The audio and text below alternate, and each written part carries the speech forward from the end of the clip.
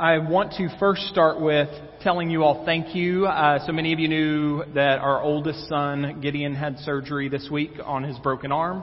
And so I just wanted to thank you for all the demonstrations of care, people praying, people checking on how things were going, people providing food, all of the different ways that people have cared for us. And then when you pair that with the honoring of me for pastor appreciation and the gifts that were given and the kind words that were spoken last week, just thank you. It has been a demonstration of love that means so much to me and to my family.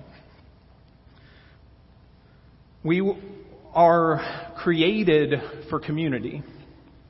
Our triune God has existed eternally in community as Father, Son, and Holy Spirit, and we who have been created in God's image are created for community with others.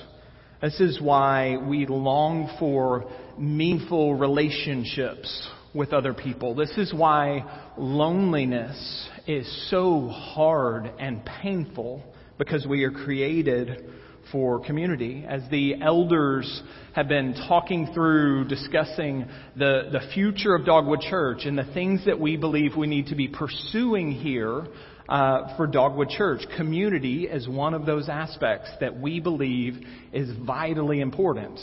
Not just for Dogwood, but for all of Christians, community is vitally important. And so we've been talking through, what does that look like here?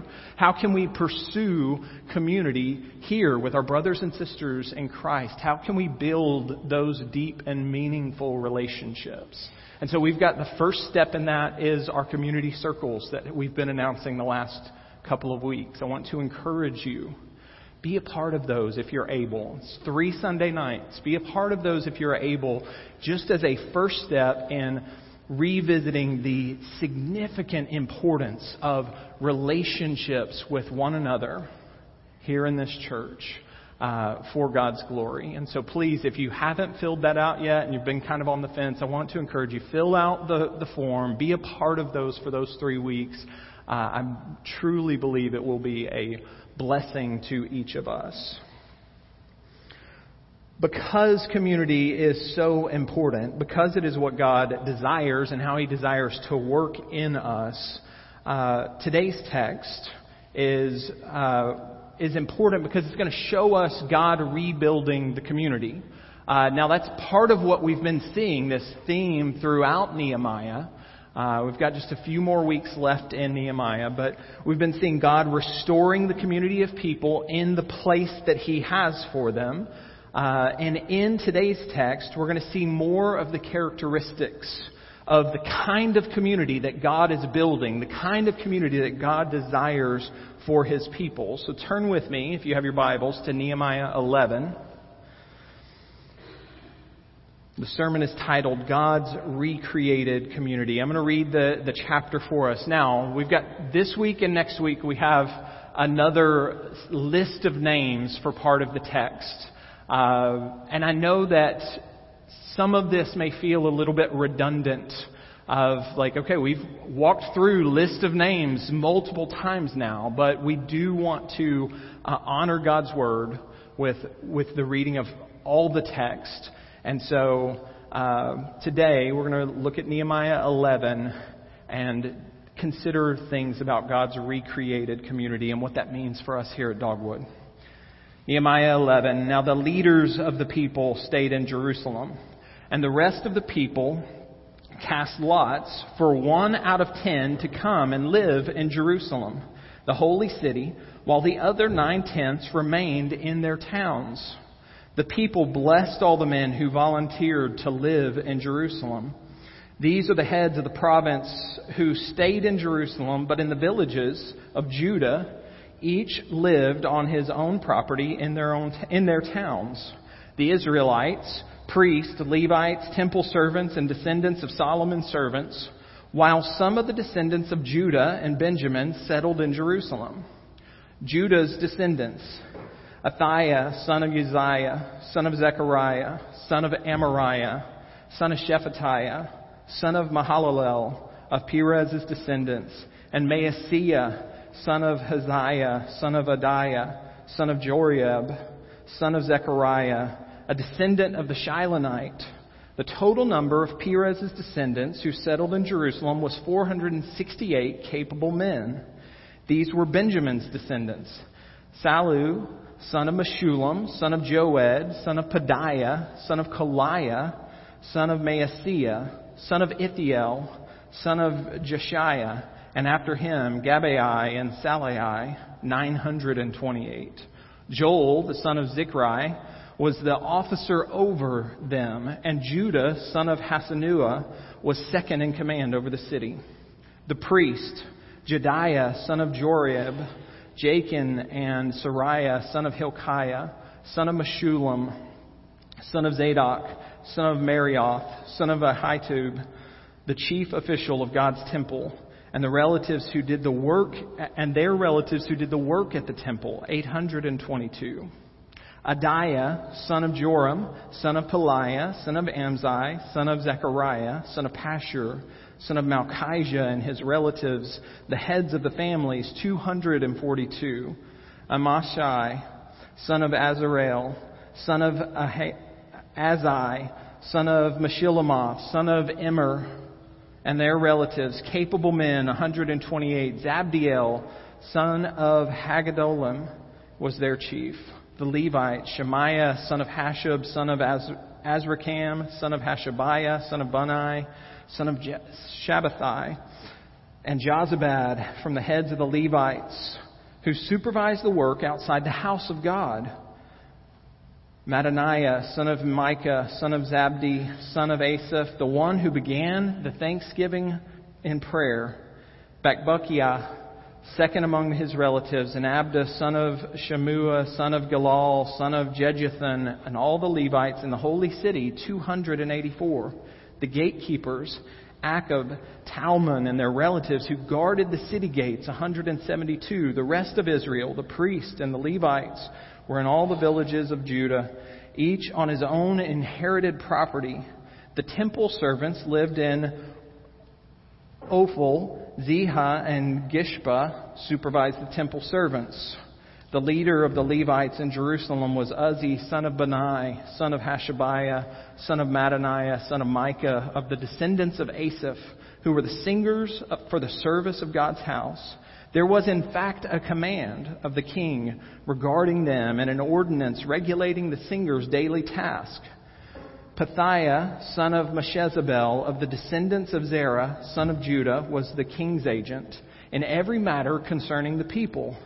As for the farming settlements with their fields, some of Judah's descendants lived in Kiriath Arba and Dibon and their surrounding villages, and Jekabazeel and its settlements, in Jeshua, Malada, Beth-Pelet, Hazar Shual, and Beersheba and its surrounding villages, in Ziklag and Mekona and its surrounding villages, in Imran, Zorah, Jarmuth, and Zanoah and Adullam with their settlements, in Lachish and its fields, and Azekah and its surrounding villages. So they settled from Beersheba to the Hinnom Valley.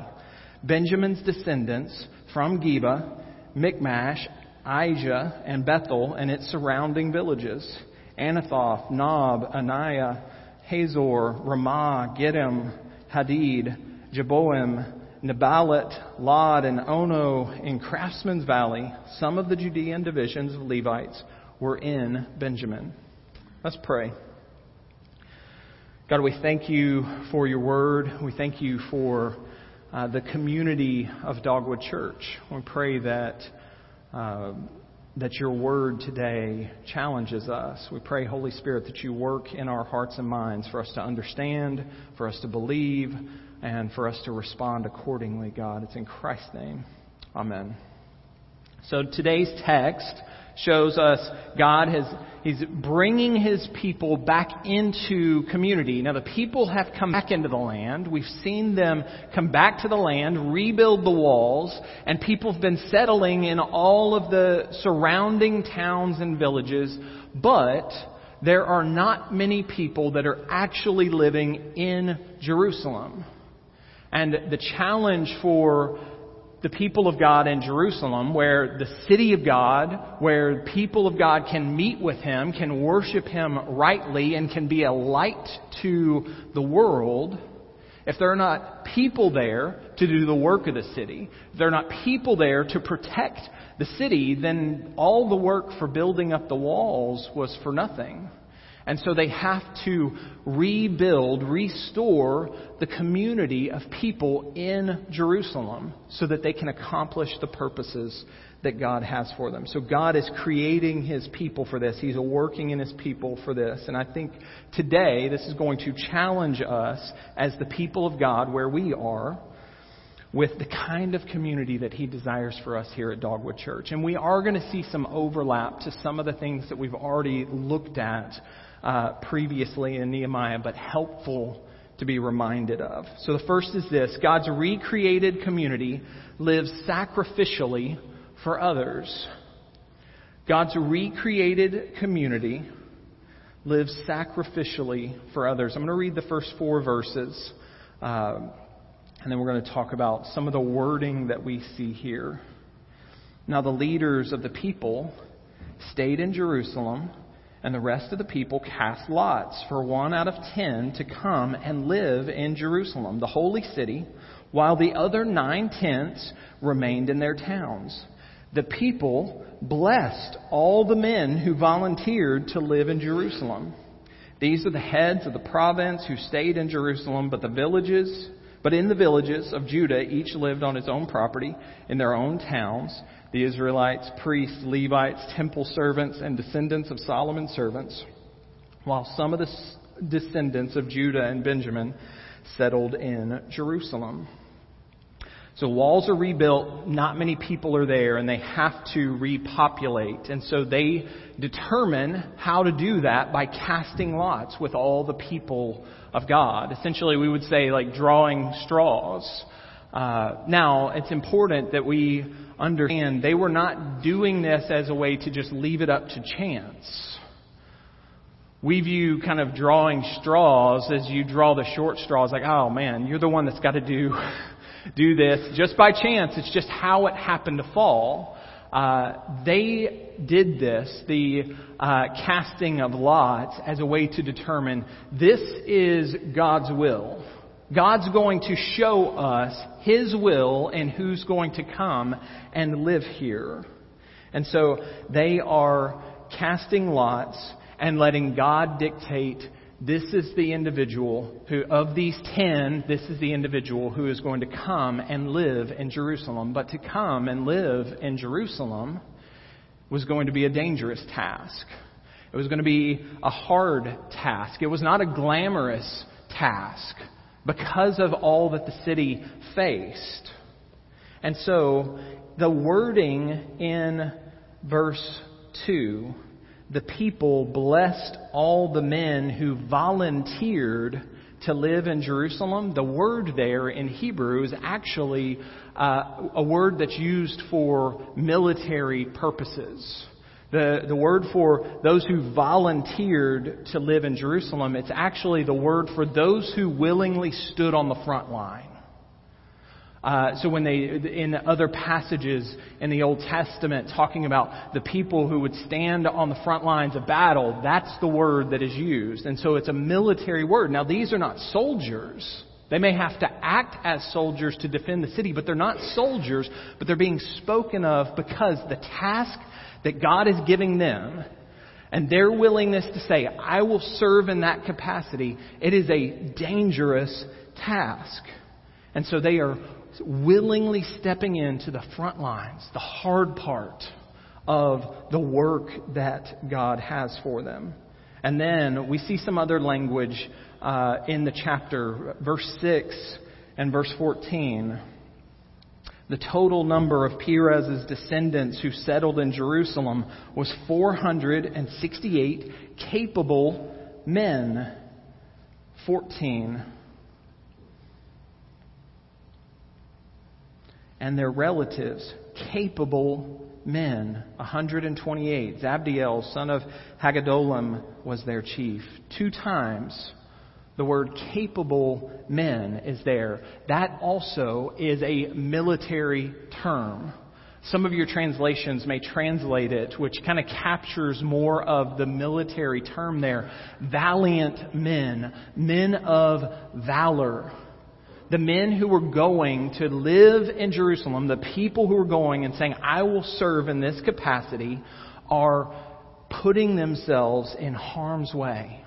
Not because it was such a glamorous thing to go to Jerusalem, but because it was good for the community of God's people and because it was God's will. And so those military terms there are helping us kind of capture that aspect of sacrificial living for the good of others. That's what these individuals were willing to do. I would rather be on my land that my ancestors worked. But if God has a different plan for me, I will stand the front lines. I'll answer that call. I will do the hard and non-glamorous task. God was calling them to it, and it was for the good of the community as a whole. So the people of God were willing to step into that hard work. We're moved by stories of people who sacrificially give of themselves for the good of others. We often see them in military stories. We celebrate those stories throughout history, where you hear the story of people essentially going on a suicide mission, saying, I will go and do this hard thing, recognizing that it may cost me my life, but it's for the good of others.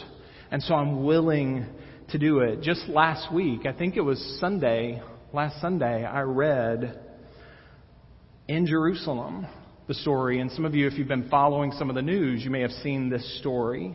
There's a Catholic cardinal, Pierre Battista Pizzaballa, has offered himself in exchange for the children that are being held, the Israeli children that are being held by Hamas. He willingly has said, if this is going to help someone else, if this will care for those children who should not be held hostage by a terrorist organization, I will give myself for them. I will put myself in harm's way to save others. And we should have that same kind of mindset about the church. Not necessarily thinking we're truly going to be laying down our lives for one another, but the willing of I will give up of my own will and my own desires for the good of this community. I'll live sacrificially if it's better for the community, if it's better for the church as a whole, instead of thinking what is best for me. We're called to live that way, to put others before ourselves in the church. And I know we looked at this previously, and we've actually looked at it more in depth when we walked through the book of Philippians. But Philippians 2, such a beautiful reminder of what we're called to in the church of sacrificial living for the good of others. If then there's any encouragement in Christ, if any consolation of love, if any fellowship with the Spirit, if any affection and mercy, make my joy complete by thinking the same way and having the same love, united in spirit, intent on one purpose. Do nothing out of selfish ambition or conceit, but in humility consider others as more important than yourselves. Everyone should look out not only for your own interest, but also for the interest of others. Adopt the same attitude as that of Christ Jesus. Our Savior saved us, rescued us by literally giving of Himself, entirely giving up His life to redeem us, to save us and bring us into this community. And now we've been tasked with having that same heart of, I will care more about the community as a whole and more about the other individuals here than I will myself. Living sacrificially for others. Jesus modeled that for us, and we've been called to live that out. So, The question is, will you answer the call to live sacrificially for the good of the church?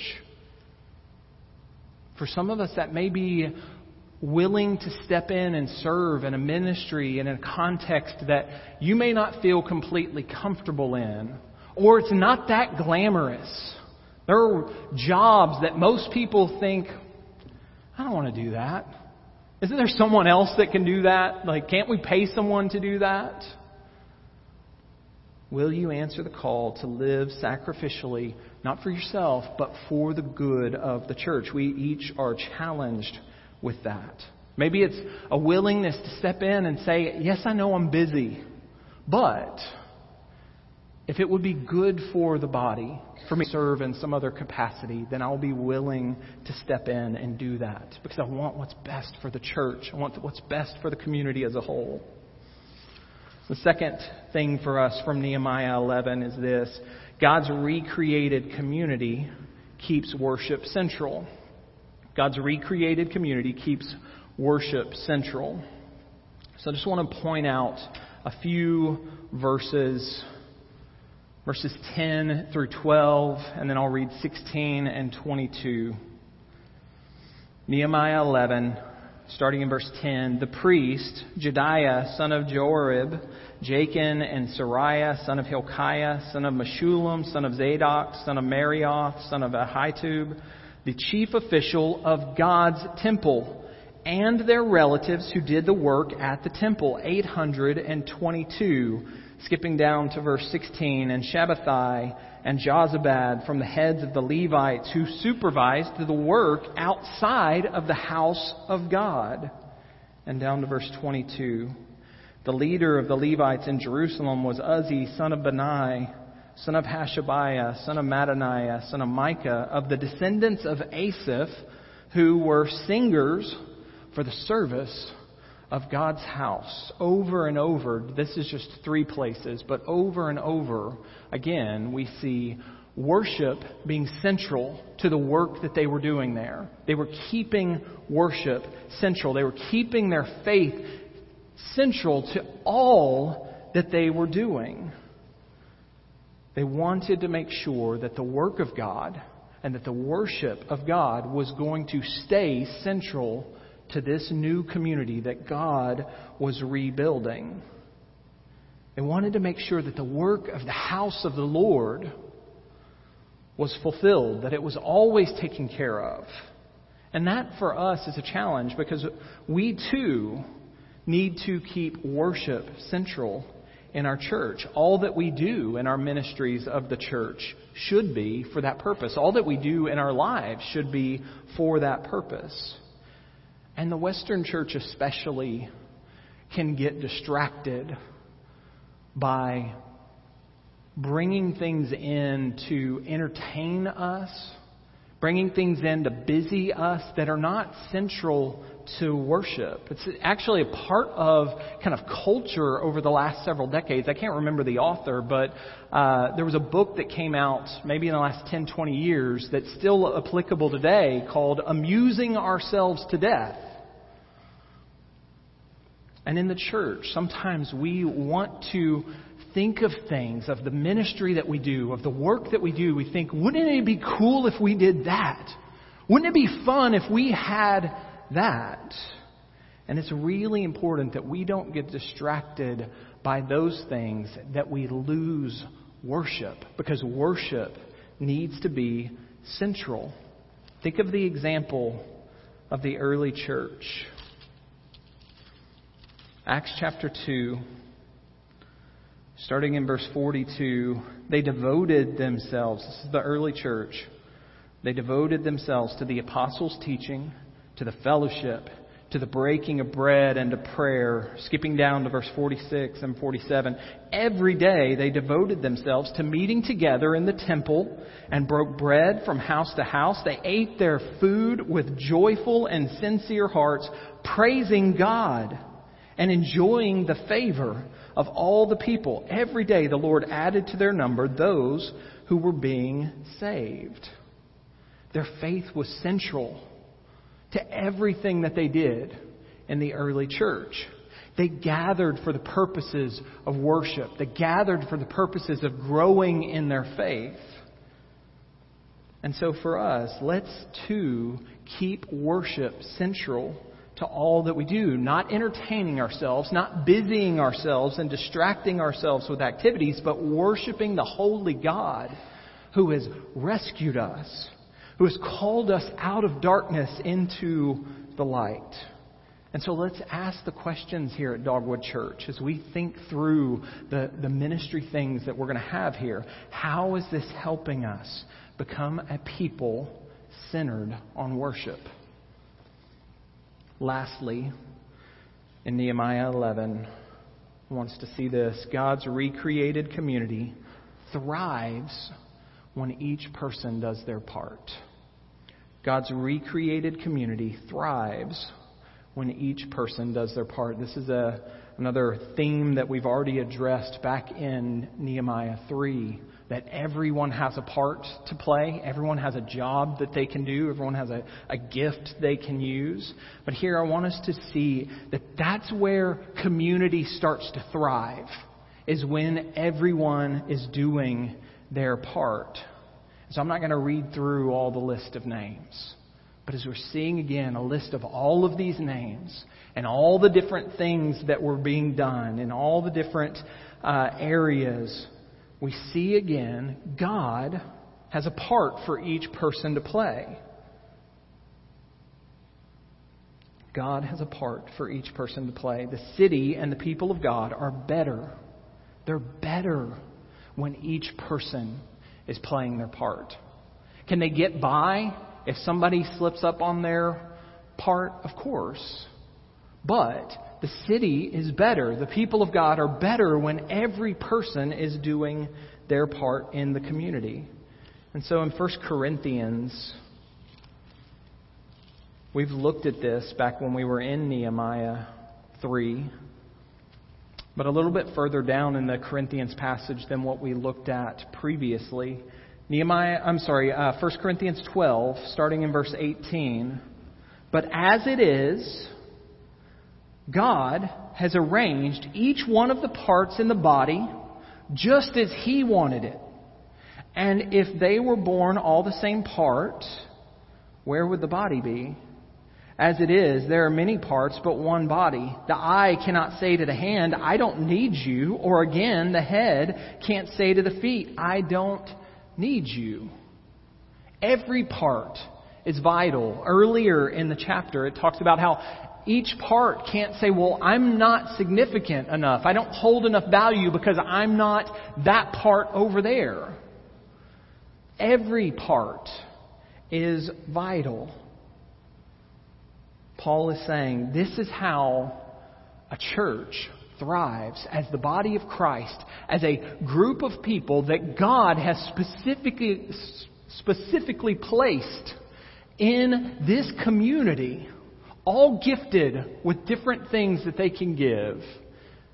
It really thrives when everyone is working together, doing their parts. Think of like a symphony orchestra, right? A large, full-scale symphony orchestra has sometimes 100 different musicians playing flutes and oboes and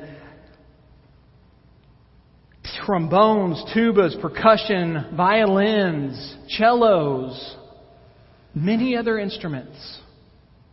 And a musician playing one of those instruments can do a beautiful thing, right? You watch a skilled musician play their instrument. It can be a beautiful thing. It becomes a completely different thing. It becomes captivating and magical when an orchestra comes together, everyone playing their part. So you see them playing Beethoven's Symphony No. 3 or Mozart's No. 41. It captivates the audience. It becomes exponential in what was done if an individual was playing their part alone. And I believe that's what the Lord desires for the church. I think that's what these passages that talk about us all having a part is showing us. That the Lord has gifted us and is using us and wants us all to play our parts. And if we will, God will make something beautiful out of it. God will cause this community, this group of believers, to truly thrive, not just exist, but thrive for His glory when all the pieces are working together. So, we want Dogwood Church to be a thriving, healthy church. I know we do, every one of us. The follow-up question for us today is, are you willing to do your part for the good of the whole? I'm thankful for everyone that's here. I'm thankful for all the people who've signed up. You know, when we were in Nehemiah 3, we asked people to sign up, and we've already started working through getting people started on serving in some different capacities. And I'm thankful for the number of people that have come to me and said, like, I'm looking forward to serving and doing my part. I want to help. That's such a tremendous blessing. So, as each one of us steps into the roles that God has for us, we can be certain that if we do that for God's glory, that God is going to make something beautiful in this church. Because a church community thrives when every person is doing their part. So as God is a rebuilding community, in this text, we've been reminded of the kind of community that He desires, the kind of community that can glorify God. And it's a challenge for us. Are we willing to do what it's asking us to do? Are we willing to live sacrificially for the good of the whole and for God's glory? Are we willing to keep worship central because it's all about God? And we should be striving to worship Him in everything. And are we willing to be a part of the thriving community that God desires, doing the part that He has for us? And as we do, we know that as we push into those things, God will be honored, God will be glorified. Let's pray. Heavenly Father, we thank you. I thank you for this church. I thank you for this body of believers that wants to honor you. I pray that you keep shaping us. We thank you and praise you that you are shaping us. This is not just left up to us and our own strength, but you're working in us individually and as a church as a whole through your Holy Spirit. So work, Lord, for your glory. Shape us into the people that you want us to be. Build the community that you want built here so we can honor you. It's in Christ's name we pray. Amen.